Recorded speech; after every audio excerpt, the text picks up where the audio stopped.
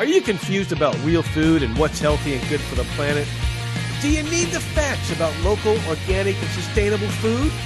Well, get ready to change the way you eat. Get ready for The Appropriate Omnivore with Aaron Zober, right here on Green Earth Radio.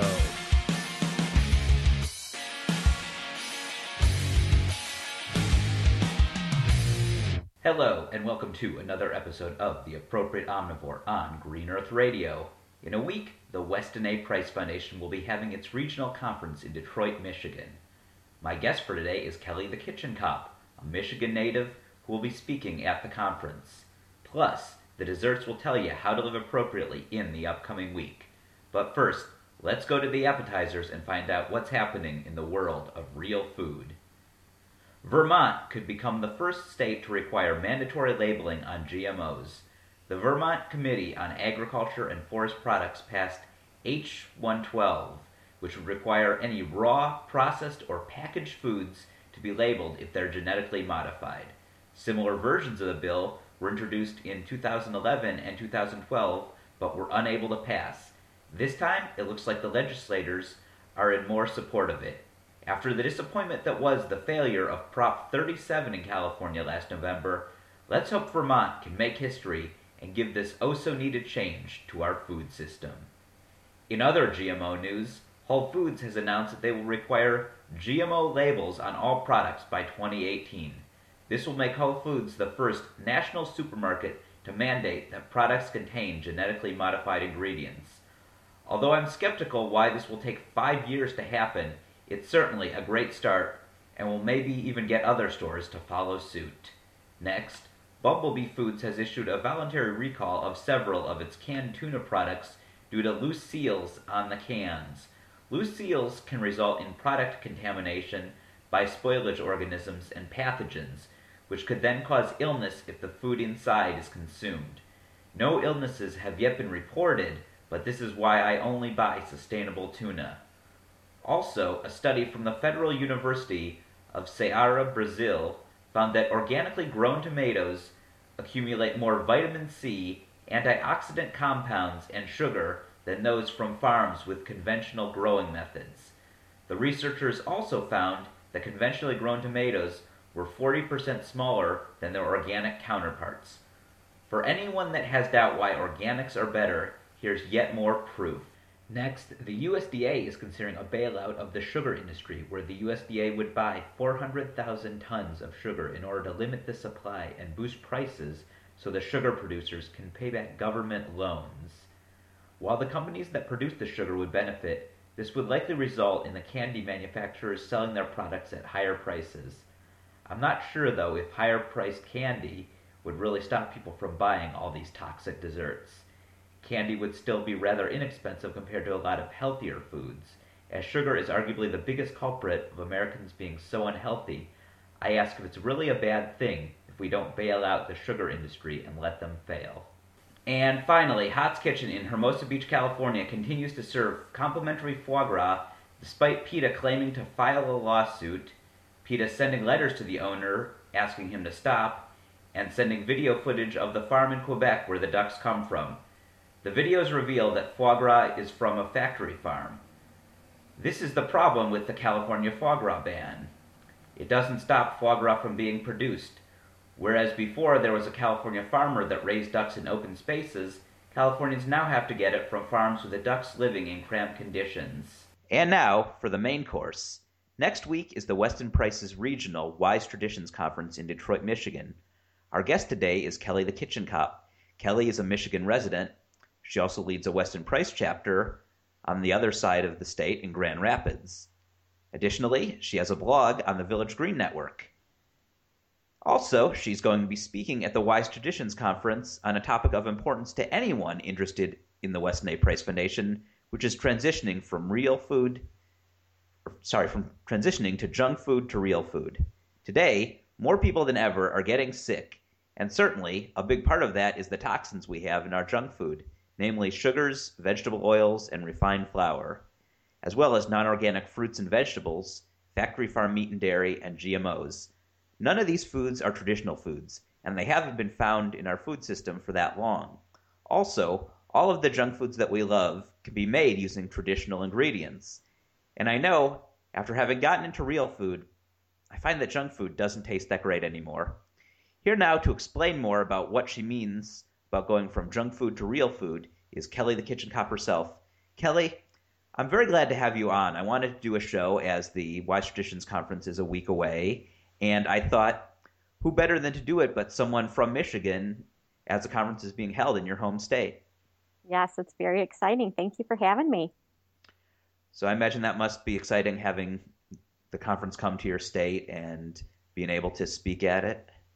It is such a thrill. I couldn't believe it when Sally asked me. They had asked me, a week or 2 or 3 weeks prior, do you have any ideas of who would be some good speakers? And I threw a whole bunch of really good ideas at them. And then Sally came back and said that she was, asking me if I would do a talk. And I was like, whoa, I didn't think about that, but okay. Oh, wow. That's what we're doing. This is a topic that I can talk pretty easily on because our family was pretty well into the whole junk food scene for quite a while, unfortunately. And I think certainly you deserve to be speaking at the conference because you have one of the most popular blogs, and I believe you also have one of the earliest blogs devoted to the Weston A. Price Foundation and real food. Well, I think so. At the time, it sure seemed like it because way back when I first found the Weston Price Foundation, really the only website that I could find was westonaprice.org that was saying those things, which was part of the reason that it was kind of hard to wrap my brain around all this in the beginning because I was like, if all of this is true, and it sure seemed like it was because it made common sense to me, but if all of this was true, I couldn't figure out why I could not find this information anywhere else. It drove me crazy because I was the kind of person that wanted my facts validated, that I just have always sort of had that research mentality. Before the internet, I spent hours at the library researching volumes of all sorts of, periodicals and different things, trying to always get to the bottom of things and find the truth. And so, when the internet came on, and you can usually find more than one source for things. So that was really tough in the beginning. And as time went on, of course, now there's been an explosion in this movement. It's really growing. And, so when I first had my food conversion, as I call it, was about 2004. And it wasn't until about 3 years later that I started my blog. And at the time, I really sort of felt like there was nobody else out there talking about this stuff. And as soon as you might come across someone who said anything remotely considered, real food, it was so refreshing to finally find somebody else who got it because so few people were talking about this stuff. And one of the very first people who we sort of found each other was Anne Marie Michaels from the Cheese Slave blog. And her and I corresponded and became good friends online and then finally met at the Deidre Curry Festival, which was in Ann Arbor, Michigan in 2008, I believe. Yeah, it was fall of 2008. And we have been good friends ever since. From that Deidre Curry Festival, she got the idea and began what was then called the Real Food Media Blog Network. And I was the very first blogger. And since then, as you know, that network has grown like crazy. They have rebranded recently, and now they're called the Village Green.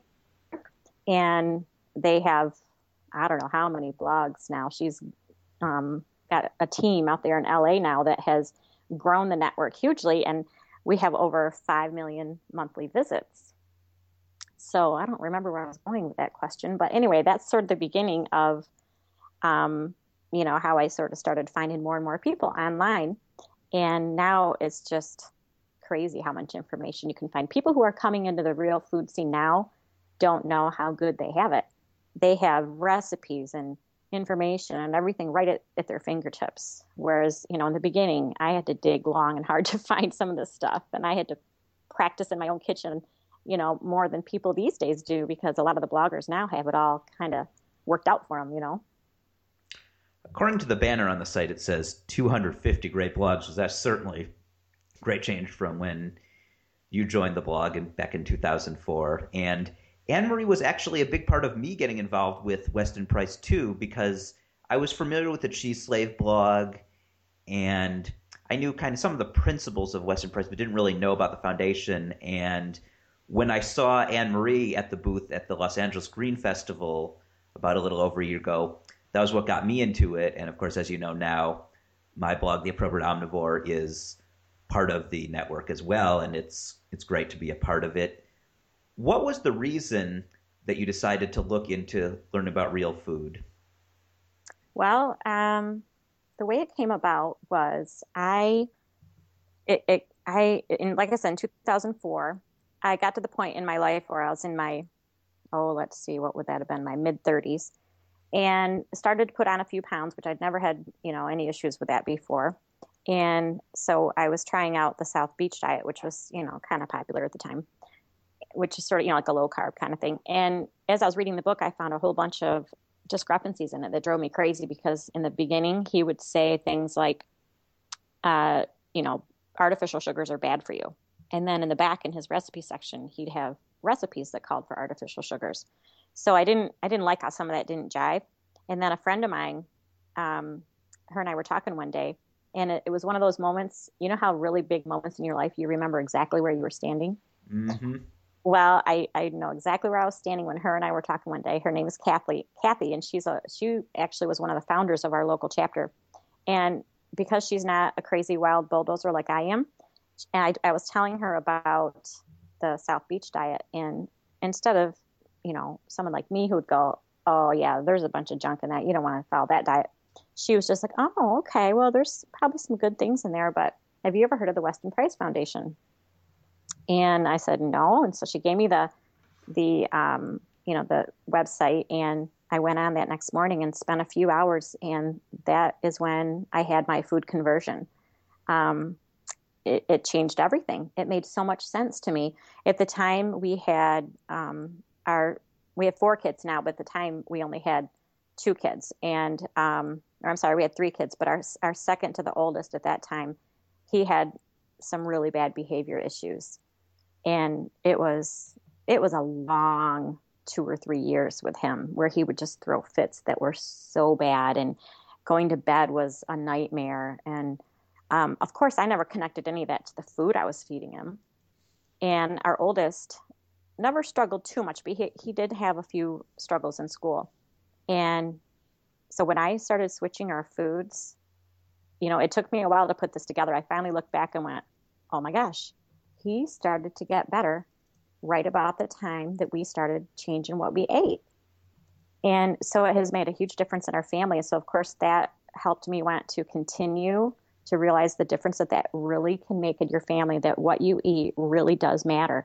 And it's not just a matter of helping kids with behavior or learning issues. As you probably know too from blogging, we hear from our readers all the time of how real food has healed them of almost everything you can think of. I mean, it's not that it will heal you of everything all the time, but a really huge percentage of the time you can be healed, or at least greatly improved, of different health issues by watching what you eat and learning to read labels or avoiding food with labels. And sometimes it's kind of hard to wrap your brain around. At the beginning, it sounds almost a little bit hokey, but the more you research, the more you realize how much junk really is in the food that we're eating. Now let's get into the idea of going from junk food to real food. What is your definition of that specifically? Of junk food versus real food? Yes. Well, junk food, I would say, is anything that you can't pronounce. That's covers a lot. Junk food is also anything that is super industrialized, something made in a factory or in a laboratory, which a lot of the food we eat now is. I don't think people realize that. Junk food is anything with trans fats, anything with high fructose corn syrup, anything from a factory farm. And I don't know, can you think of some more? Those are the first ones that come off the top of my head.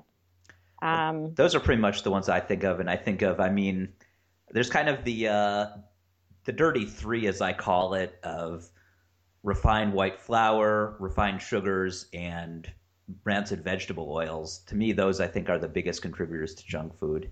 Right. Oh, low-fat foods. That's another big one. Low-fat, I would call that a complete junk food. Me too. And then real food, I would just say are, pastured meats, or wild-caught seafood. These are real foods.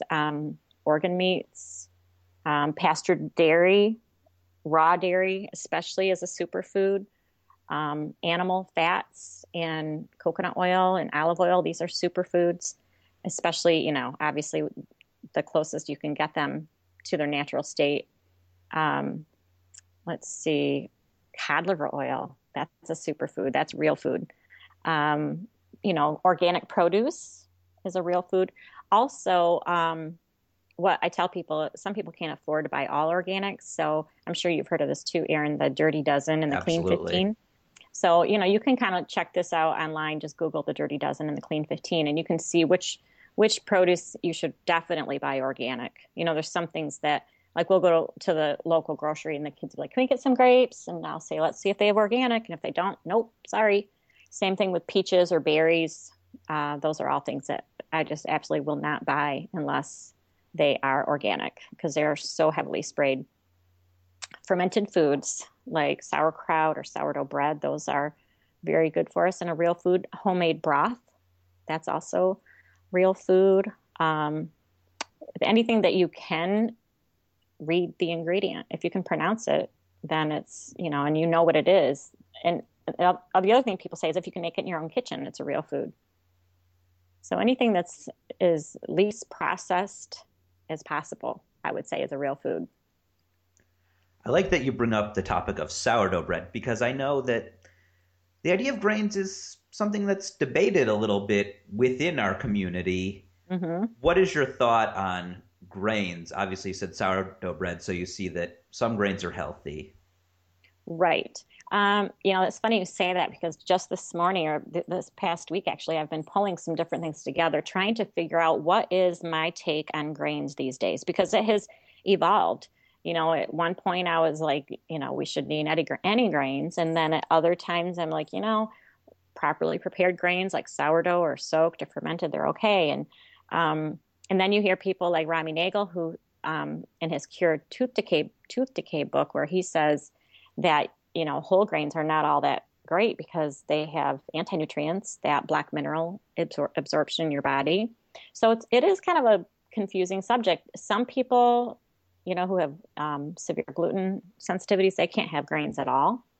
The problem for me with grains, when I have given them up in the past, I do well. I do fine. The problem is I feel great either way. So I don't really have a motivation to give up grains forever, like some people do. Some people are just plain old sick and they can't eat grains or a lot of carbs in their life. But I am blessed with good health, good gut health, and great energy. I feel really good pretty much, as long as I'm eating real food. I mean, back when I was eating junk food, I was sick a lot, but with digestive issues. But now I'm blessed with really good health. And so it's not like I have a reason to go off grains forever, except I used to, when I would want to lose maybe 5 or 10 pounds, I would go off carbs for a while and kind of get back down where I was supposed to be. But what I've noticed as I've got a little bit older, and this is what I'm probably going to cover in my post, is when I do that and then I go back to eating normal, it seems like I gain another couple pounds every time. You know what I mean? Like that becomes my new normal. And so that's kind of what I'm struggling with these days personally. So I just kind of try to eat it in moderation. Like we don't have a ton of grains around here anyway. We have a lot of pastured meats and plenty of healthy fats. That's what's another thing that's great about healthy fats, is that they fill you up. So I'm still kind of working through that issue. And I know that a lot of people feel differently. One thing that I am doing a lot more of lately is including alternative grains in our diet. So, if I'm making homemade bread or whatever, I'll usually use einkorn flour. It's a type of wheat that's not so hybridized. I also will use sprouted spelt quite often. So I really like to switch up my grains. That's one thing I'm sure on, is that I want to include more alternative grains in our diet. I'm pretty much in the same situation. I mean, I try to limit it as well. I go by what is pretty much started by Sandrine Love of Nourishing Our Children. She has that reverse food pyramid where you have the healthy meats at the bottom and you have the grains at the top.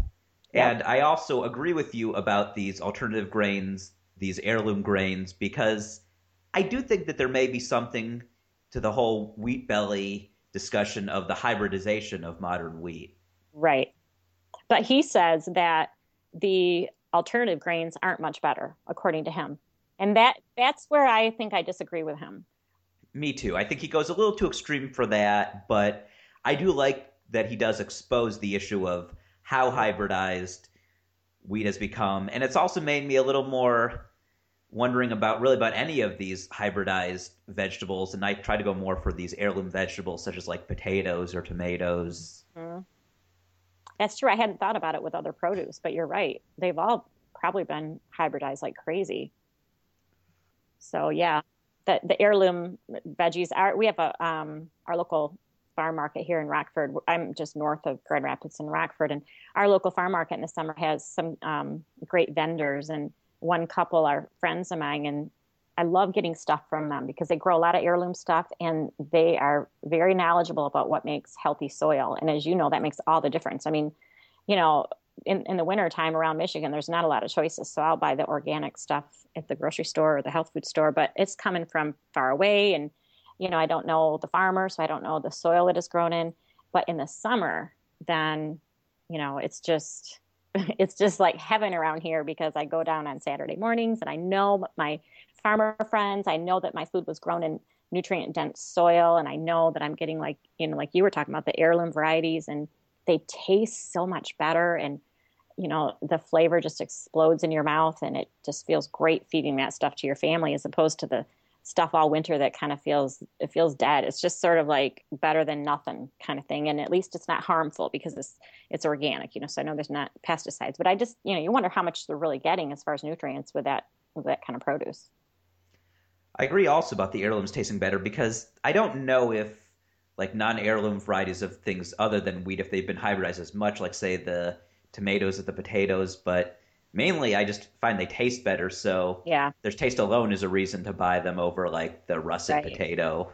Right. And I think the taste sort of is your clue as far as the nutrients too. If the taste is exploding in your mouth and it's just so awesome, I think that those nutrients, it's obvious that there's more nutrients too.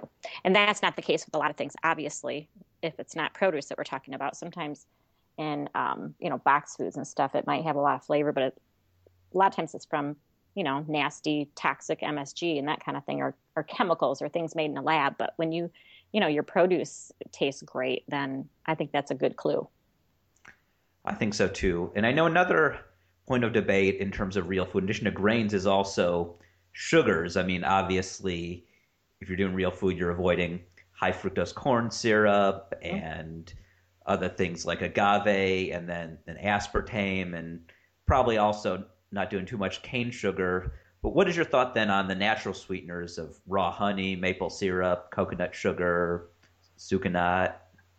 Well, we probably still have too many of those in our lives because as a mom and someone who loves to bake, it's not like we do it all the time, but we still make cookies now and then and, things like that. So I will use the all natural sugars. In the morning, I'll make the kids smoothies. I call them power smoothies because we have, different fruits like bananas and berries and raw egg yolks from pastured chickens. And we have some yogurt for some probiotics. We have raw milk. We have, and then, like a little bit of real maple syrup we'll put in there. So we do use those natural sweeteners. To avoid the high fructose corn syrup these days is not even difficult anymore. That used to be, first began this movement. Avoiding high fructose corn syrup and trans fats was a challenge. I mean, you had to really, really watch what you were getting at the store. And, that was back before I switched over and bought less and less with a label anyway.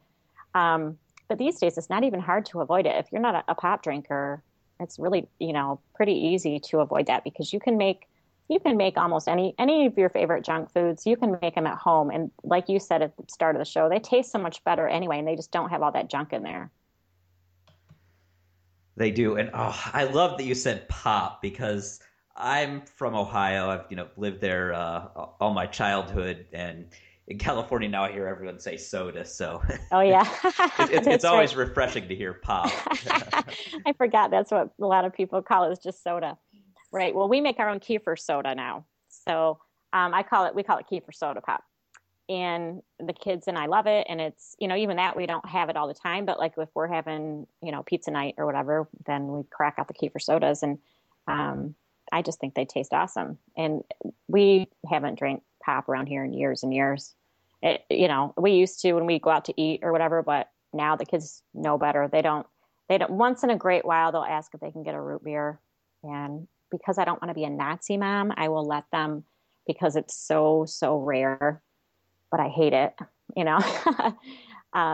But yeah, I think there's something to be said for not being so much of a Nazi about it that your kids then, when they move out, are going to want to go crazy and rebel. And, I'm trying just to keep it. And I try to teach them why we're avoiding things. So, my kids now, my younger kids anyway, are pretty good label readers themselves. And they can see right through where there's junk in food, My oldest son, I'm not sure where he's going to end up. He's a really good kid and he doesn't eat junk food. Believe it or not, he's in college and he doesn't, well, I shouldn't say never, but he doesn't eat it hardly at all. Mostly because he's cheap and doesn't want to pay for it. And he knows darn well we're not going to buy him any. So, but when he's out on his own someday, I'm not sure. He jokes around about wishing he could eat more junk food, but I really think that a lot of that's just talk. And I think that he knows that that's not smart. So I'll be really curious to see where he ends up someday. And you'd actually written an article about the best from worst choices of sugars. And I think really your article is probably something that everyone should see, because I know that you say the first thing is the best thing is no refined sugar. And you say the worst are high fructose corn syrup, agave nectar, xylitol, erythritol, and artificial sugars. Right. Although agave nectar is sort of one that is still being debated. When I first heard about it, I thought, oh, wow, it's supposed to be, one of the natural sugars. And then the more I read about it, that it's a super highly refined sugar. I avoid it. And, it's still not something that we ever use just because I'm not in the habit of it. And it's not something that I even feel I need to worry about because I have enough other options. But there are some say that there are sources of more natural agave that are not bad. So I have not researched that though, so I don't know for sure. The one thing I get asked from people about agave is, does that apply to tequilas, which uses agave? Is that the same thing as an agave nectar, what they use in it? I have no idea. I know tequila's made from agave, but I'm not sure if it's the same thing as the nectar. I'm not a big tequila drinker, so I'm not sure. I'm not either. I don't really like the taste of it. So. But I do like my wine too much that has a lot of natural sugar in it. Right, but it's fermented, so right. There you go. Yeah, as long as you don't go for the pasteurized wine. That's what I need to look into. You know what? I don't even know, to tell you the truth. I don't. That's something I haven't really researched either. I have my favorites, but that's a good point. I'm going to look into that after we're done today. I should research that more too, because I looked into it a little, and what I found that the ones that are most often pasteurized are the kosher wines. So mine probably isn't, if it's just a regular wine I get at the store? That's what I've heard, but don't quote me on that. I need to research that more too. The thing I've actually done more of the researching is the beers, of which ones are pasteurized and which ones are not. I should too. My husband loves beer. I don't like beer, but my husband's a huge beer fan. Right. Well, what I found, because I've found a lot about this, the ones basically to avoid that pretty much are going to always be pasteurized, any of those major American beers, Bud, Miller, Coors, those are all pasteurized. And then the other thing is... those kind anyway. Oh, I can't either, yeah. And then the other thing is any foreign beer, when it's imported into here, it has to be pasteurized. So, like, if you have a Guinness in Ireland, it's not going to be pasteurized. But a Guinness, a Stella, Newcastle, Heineken, they're all pasteurized when they come in here. And for me, it's just become a thing of... I've realized maybe that's the reason I don't like any of those beers. And I've heard that they taste different in Europe, but most microbreweries are going to be unpasteurized. That's what I was wondering, because last night we went and checked out, well, my husband's been there a few times, but they finally, our brewery right downtown Rockford in our little small town, they opened, a few months ago, and my husband really loves their beer, and they finally added a hard cider, which, as you know, tastes a little bit like wine. So I went with them last night to check that out. And so you're saying that microbreweries like that probably are not pasteurized.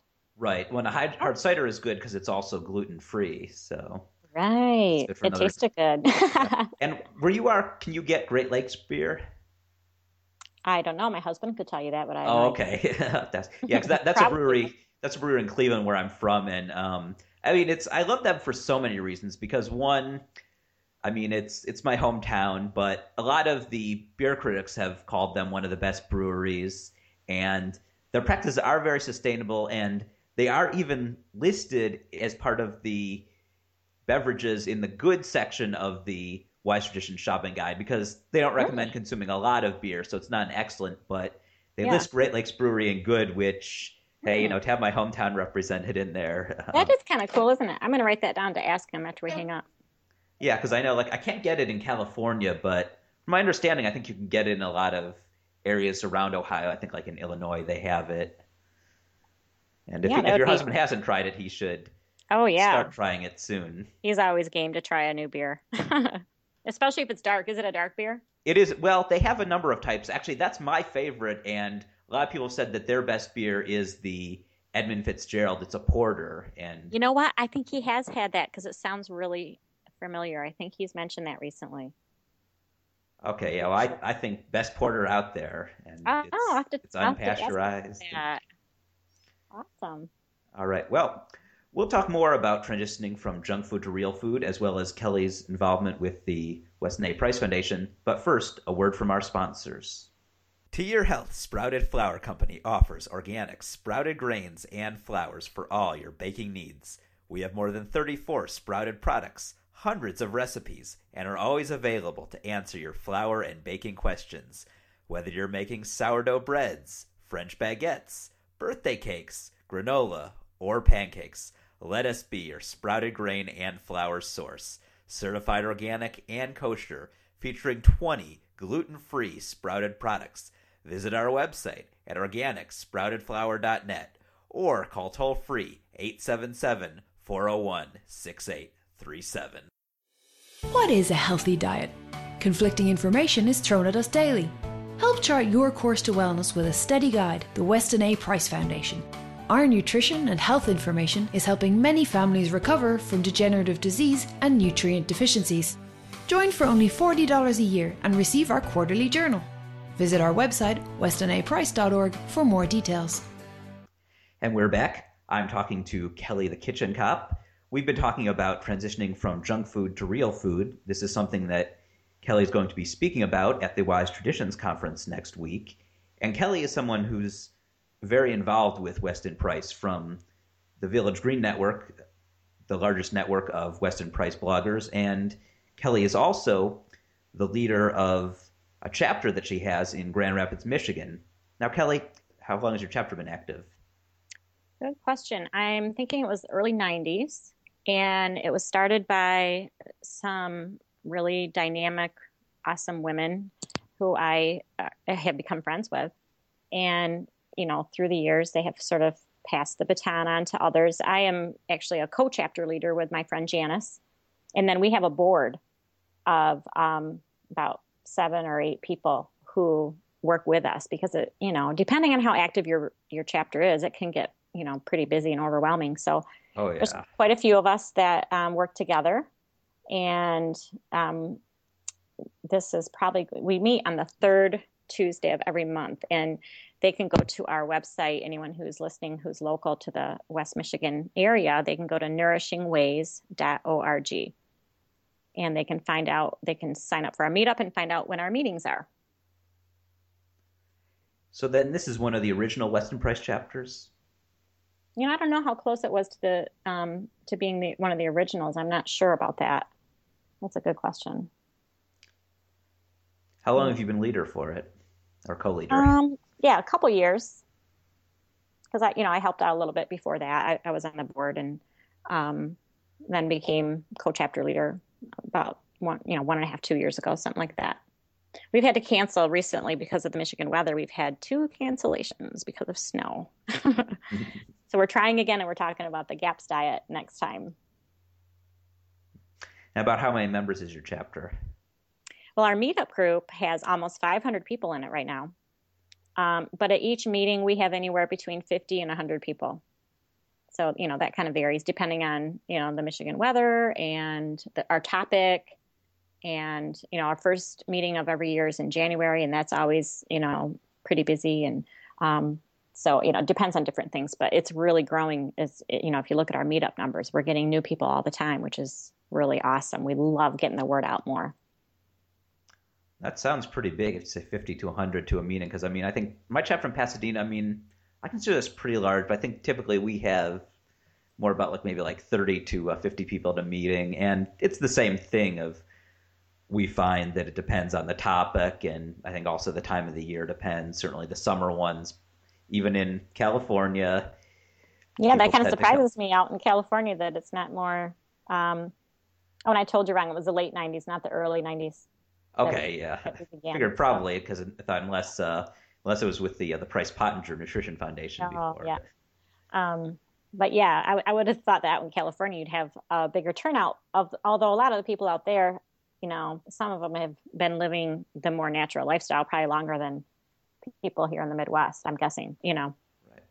Usually we have a big turnout. About 30 to 50, but it's kind of a thing of we're finding even in the winter, it's not like it's that cold, but for some reason, maybe it's other reasons, maybe it's not weather, maybe just people have other things going on at the beginning of the year that we're finding not as many. But certainly, like in the summer, we have big turnouts, and toward the end of the year, because we always do the Weston Price recap, we have a meeting right after the conference, and that usually gets some good members. And another thing is, I think, I don't know about the members in your chapter, but a lot of us, we have things related with real food outside of the chapter, so sometimes we can get busy with doing some of those. Two of our members have buying clubs, and sometimes they have to be working on their business when we have chapter meetings. Right, and we have a lot of farmers too. So, farmers can't always show up, but they're kind of busy growing our food for us, Right, yeah, because we have some farmers that show up, although most of them aren't quite in the area. They're more up in Santa Barbara, but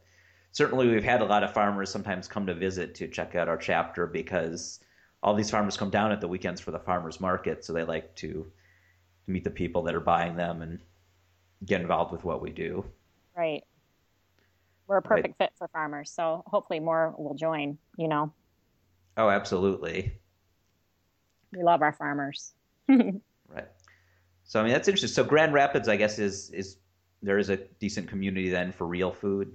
Right. Yeah, it's a great community. It's growing so much because, as I said, when I first started down this journey, it wasn't just the internet where I couldn't find anybody talking about this. It was also, all around me. And not to say that I had a lot of friends who had been trying to get through to me on things, for the past few years. And I just thought they were crazy. I remember having a chat with a friend about peanut butter or something a year or two prior to my food conversion. And I just thought, yeah, she's nuts. I'm not going to buy organic peanut butter. That's so expensive. Are you kidding me? And so I remember, it's not like I was the first of my friends who started to get on the real food bandwagon, but I was, in the earlier group and there were still not that many people talking about all this. But now because it's exploding so much, what I tell people is it's funny that I'm becoming less and less of a freak, because in the beginning I was saying things that nobody was hearing, eat more butter and eat more eggs and make sure they're from pastured animals and, all these things that people weren't hearing because eggs and butter were, evil according to what everyone in the mainstream was saying. So in the beginning, I wasn't finding a lot of people who got it.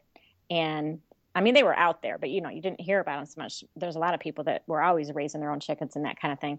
But as time went on, you could connect to these people more. And the more I talked to my own friends, they started coming around and, all of us kind of started growing together and bringing each other further in the journey. One friend would research one thing, one friend would research another, and sort of my circle kind of grew. And then you meet more people and it just keeps kind of exploding. And so it's just, I think, really grown in our own area, the same as it's kind of growing and exploding all over the country.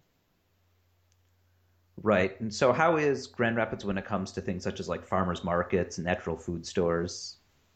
We are really lucky. We have a lot of good options here.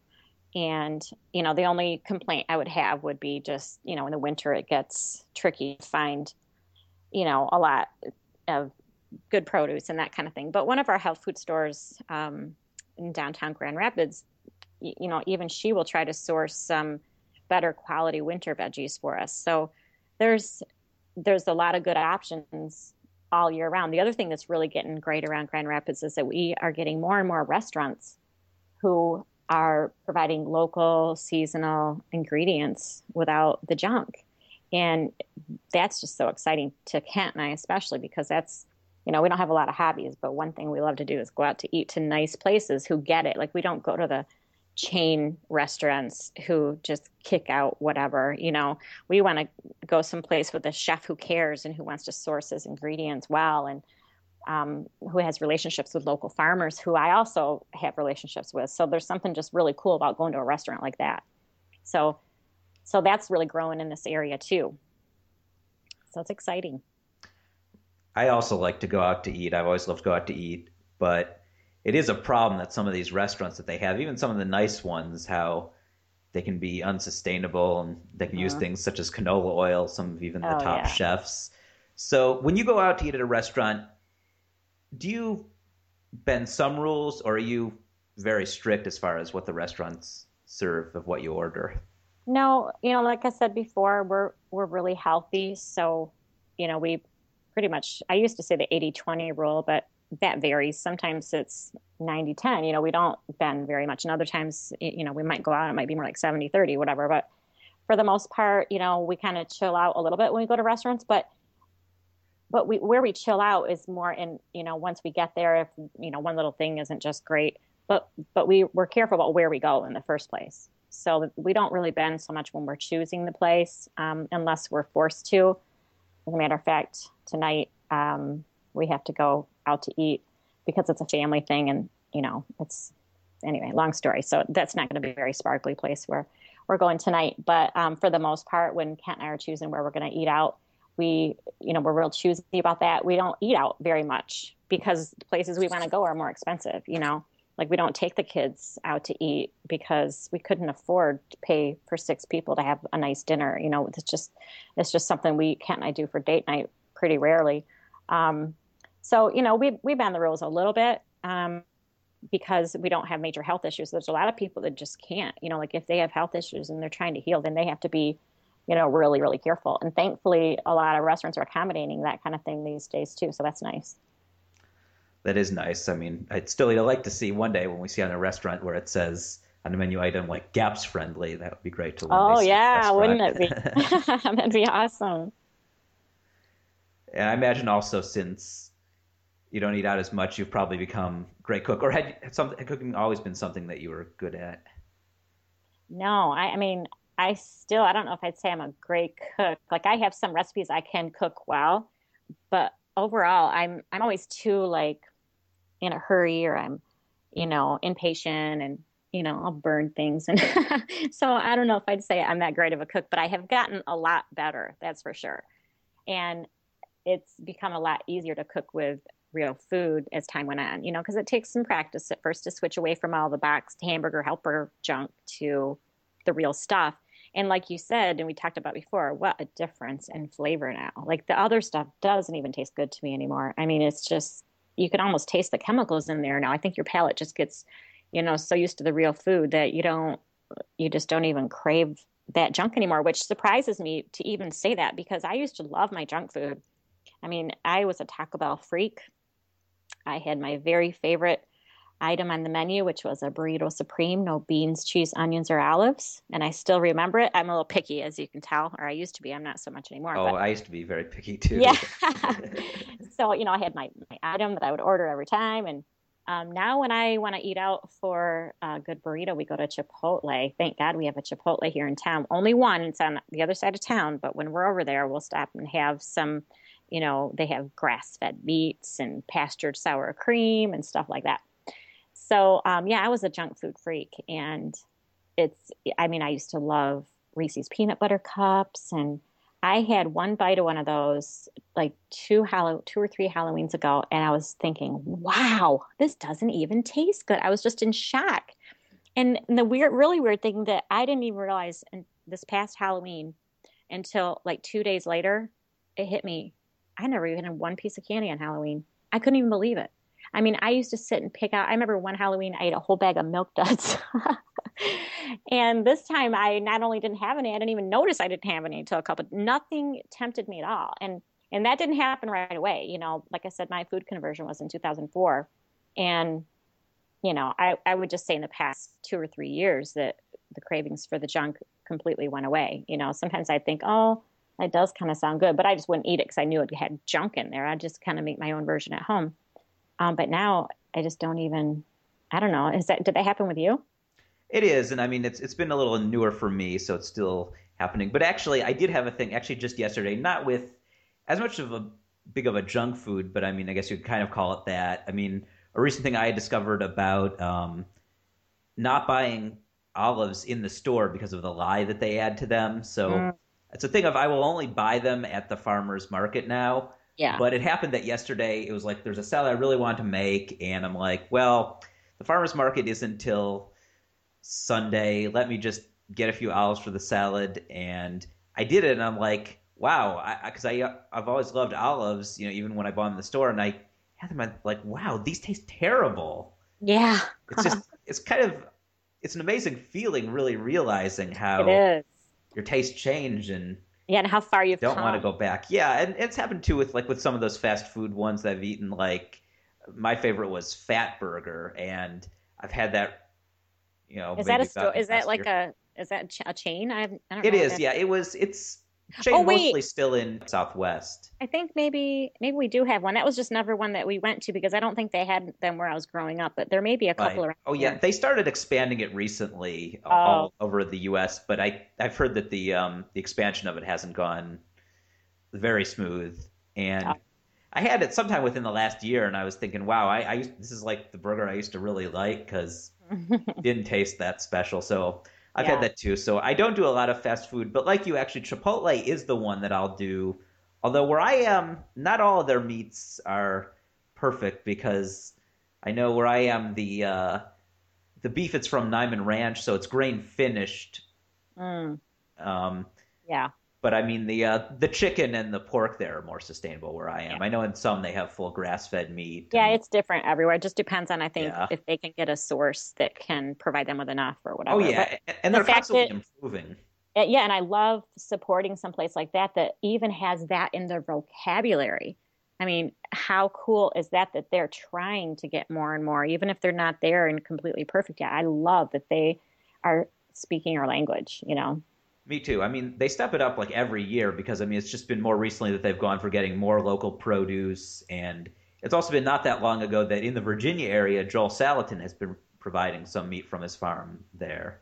And they talk about that in depth in the movie American Meat, which I think every listener, if you haven't seen already, you should see that and you'll learn about Chipotle's commitment. Yeah, that was a good one. That.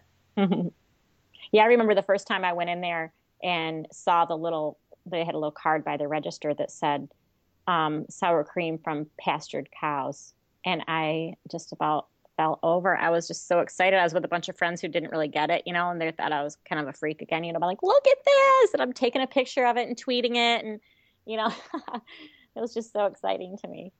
Yeah. An interesting thing for me, because it's been, for me, getting into real food has been a more recent thing. It was, got into it a little bit in 2008 after reading Omnivore's Dilemma, and then Weston Price was just a little over a year ago. So for me, you're kind of fresh into this. It's kind of cool. Yeah. So for me, I had discovered actually Chipotle before getting into any of this. I had just heard that this is this great new Mexican chain that's popping up, and I had it, and I thought, wow, this tastes better than any of other Mexican fast food that I taste, from the Taco Bell to the even the Baja Fresh. Oh yeah. And it didn't dawn on me then, because I didn't really know much about their practices, that it was because it was more real food. Right. It just tastes better. It really does. But I have to stress again that it may not, for everybody, it may not taste better at first, because sometimes our taste buds are so screwed up that they're almost trained to like some of the junk in those fake chemicals. And MSG is a flavor enhancer. So, it's specifically formulated to make you crave more of the junk, So sometimes it takes a little bit of time. So that's why I really think that, and that's one thing I'm going to talk about in my talk at the conference, is it starts really with knowledge. You have to have the knowledge first that kind of scares you enough to want to avoid some of the junk. And then I think your palate follows. Now, for me, one of the things I do at restaurants, unfortunately, at Chipotle, you don't have to do this as much because they list what they're serving on their menu board. But for me, sometimes at restaurants, I will actually ask like what certain things are cooked in, and I'll ask a number of questions. Yeah. Do you do that when you're at restaurants? Oh my gosh, are you kidding me? I do it so much that my family doesn't even bat an eye anymore. At first they'd be like, because it's funny because my husband, he's shy in some ways. I mean, he's really not in most ways. But when it comes to like making a scene or drawing attention to yourself, that he's never like that. It drives him crazy. And I'm not one that goes around wanting to draw attention to myself. But if I want to know how my food is cooked, I'm going to ask him, And so he and my kids used to be like, "Oh, Mom, come on," like they couldn't believe us, because a lot of times I wouldn't let it go. It's not like I would ask a question and they'd answer me and it was over. I would have to ask follow-up questions, So yeah. Who could say that I do that a little bit? Speaking of that, how was it at first for your husband and for kids when you're doing this transition? Were they very on board with it, or did they have some skepticism? Well, let's see. So like I said, we have 4 kids, and at the time when I first made the transition, we only had 3. Our youngest was, our 2 youngest really weren't old enough to have much of a, say about anything or care that much. But our oldest at the time was, he was not even 10 yet, maybe even 8 or 9. I can't remember for sure, and I don't want to figure it out. But he has been a struggle. He's a lot better now, but he's still, like, even last night, he got home from work, and he's like, "There's nothing to eat here," because for him, nothing to eat means there's no box convenience foods. He's still not really over that, And I'm like, "Cal, none of us are hungry. When we're hungry, and I had just made popcorn last night, and, coconut oil and lots of butter and Parmesan cheese on top. And, we had leftovers from dinner, which was everyone else loved. I mean, he likes my dinners usually. It's just, he complains that I don't have snacks around for him, easy snacks for him to grab. And, I'll have meat sticks from the farm or hard-boiled eggs or, other snacks that I'll make. And, he doesn't want those. He wants something else, So he still will complain sometimes. But I'm just thankful that he's not one of those kids that'll just say, screw it, and go out and buy some junk. He just is like, like I said, he's too cheap. So he'll just be like, whatever. And he'll end up grabbing something. So then he'll make himself an egg. And I'm sitting there thinking, yeah, see, that was really rough, wasn't it, to make an egg, So it was tricky, basically just with our oldest. And, think about it. That kid had junk at his disposal. I mean, box cereals every morning for breakfast, fast food 3 or 4 times a week. So it's no wonder that it was a hard transition for him. It was a big change for him. And, we don't have obviously any box cereals anymore, any fast food anymore, except for, like I said, Chipotle or Panera once in a while, if it's depending on what it is. So that was the only one of our kids that was kind of a struggle. My husband, on the other hand, was an absolute breeze when we made this change. He is awesome. He supports everything I do, whether it's about, my food or the blog or whatever it is. He's always been 100% on board. When the kids complain, he doesn't put up with it. He's like, eat it or be hungry, And, he's our biggest raw milk drinker. He grew up drinking raw milk on the farm, and it was never a big deal for him. And he's a smart guy. He knows that he sees the same thing the rest of us see. You look around and people are, getting more and more obese. They're getting more sick. They can't get out of a chair, because their joints are so bad. I mean, he sees that and he doesn't want to be like that. And he's thankful for how I feed the family. He likes it. So I'm very, very happy that he's been such a great support. I'm sure that his having grown up on a farm was helping in him understanding all the transition to real food, right, because he knows what real food looks like. Right. Yep. And what it tastes like. And yeah, he's a great guy. So your kids, I mean, they pretty much avoid like all fast food except for Chipotle and Panera. Yeah. Once in a while I'll do Panera. I know my oldest, he goes to college. He drives about a half hour to college every day. I know once in a while he'll go with his friends, and because the younger kids will go, "Mom, there's Burger King in the trash," and like like this is huge crime, and it's just kind of funny looking back because I think about how much we used to eat that stuff. It was so not a big deal for that to be in our trash back then, and now the kids just can't even believe they're seeing it there. And we were yesterday, we were out and about, and a guy in the car next to us was eating some sort of fast food, and my youngest said, "Oh, it's Wendy's." He called it like Windy. And I go, "Oh, I just love it that he doesn't even know like that word enough to say it right. He's 7 and he's never been to Wendy's. So he called it Wendy's, So yeah, it's funny. Panera is an interesting one because I like that one. Not quite as much as Chipotle, but no, I don't like good it as because you much can as Chipotle. get a lot of the bowls. I was wondering about the bread at Panera because they do use some type of sourdough, and I've tried to research from their website if it is real sourdough or not. I thought a possibility was it might because they were saying they use like cultures that have been around for a while. Yeah, when I've looked on their website, their ingredients are not super sparkly, but they're not as terrible as some.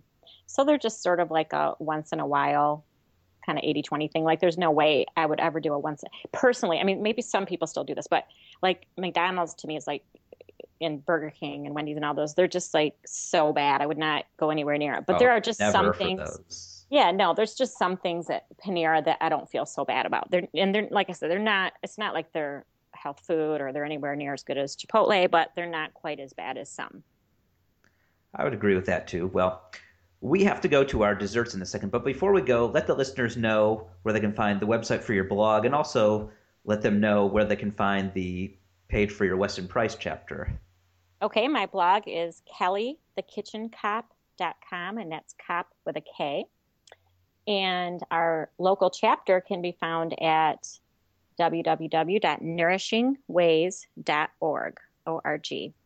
And that page actually will redirect to a page that the Weston Price Foundation helped us build. We actually had the first local chapter that sits on the Weston Price site. So we just have our link is easier to say to people, and it just forwards to our new website that sits on the Weston Price site.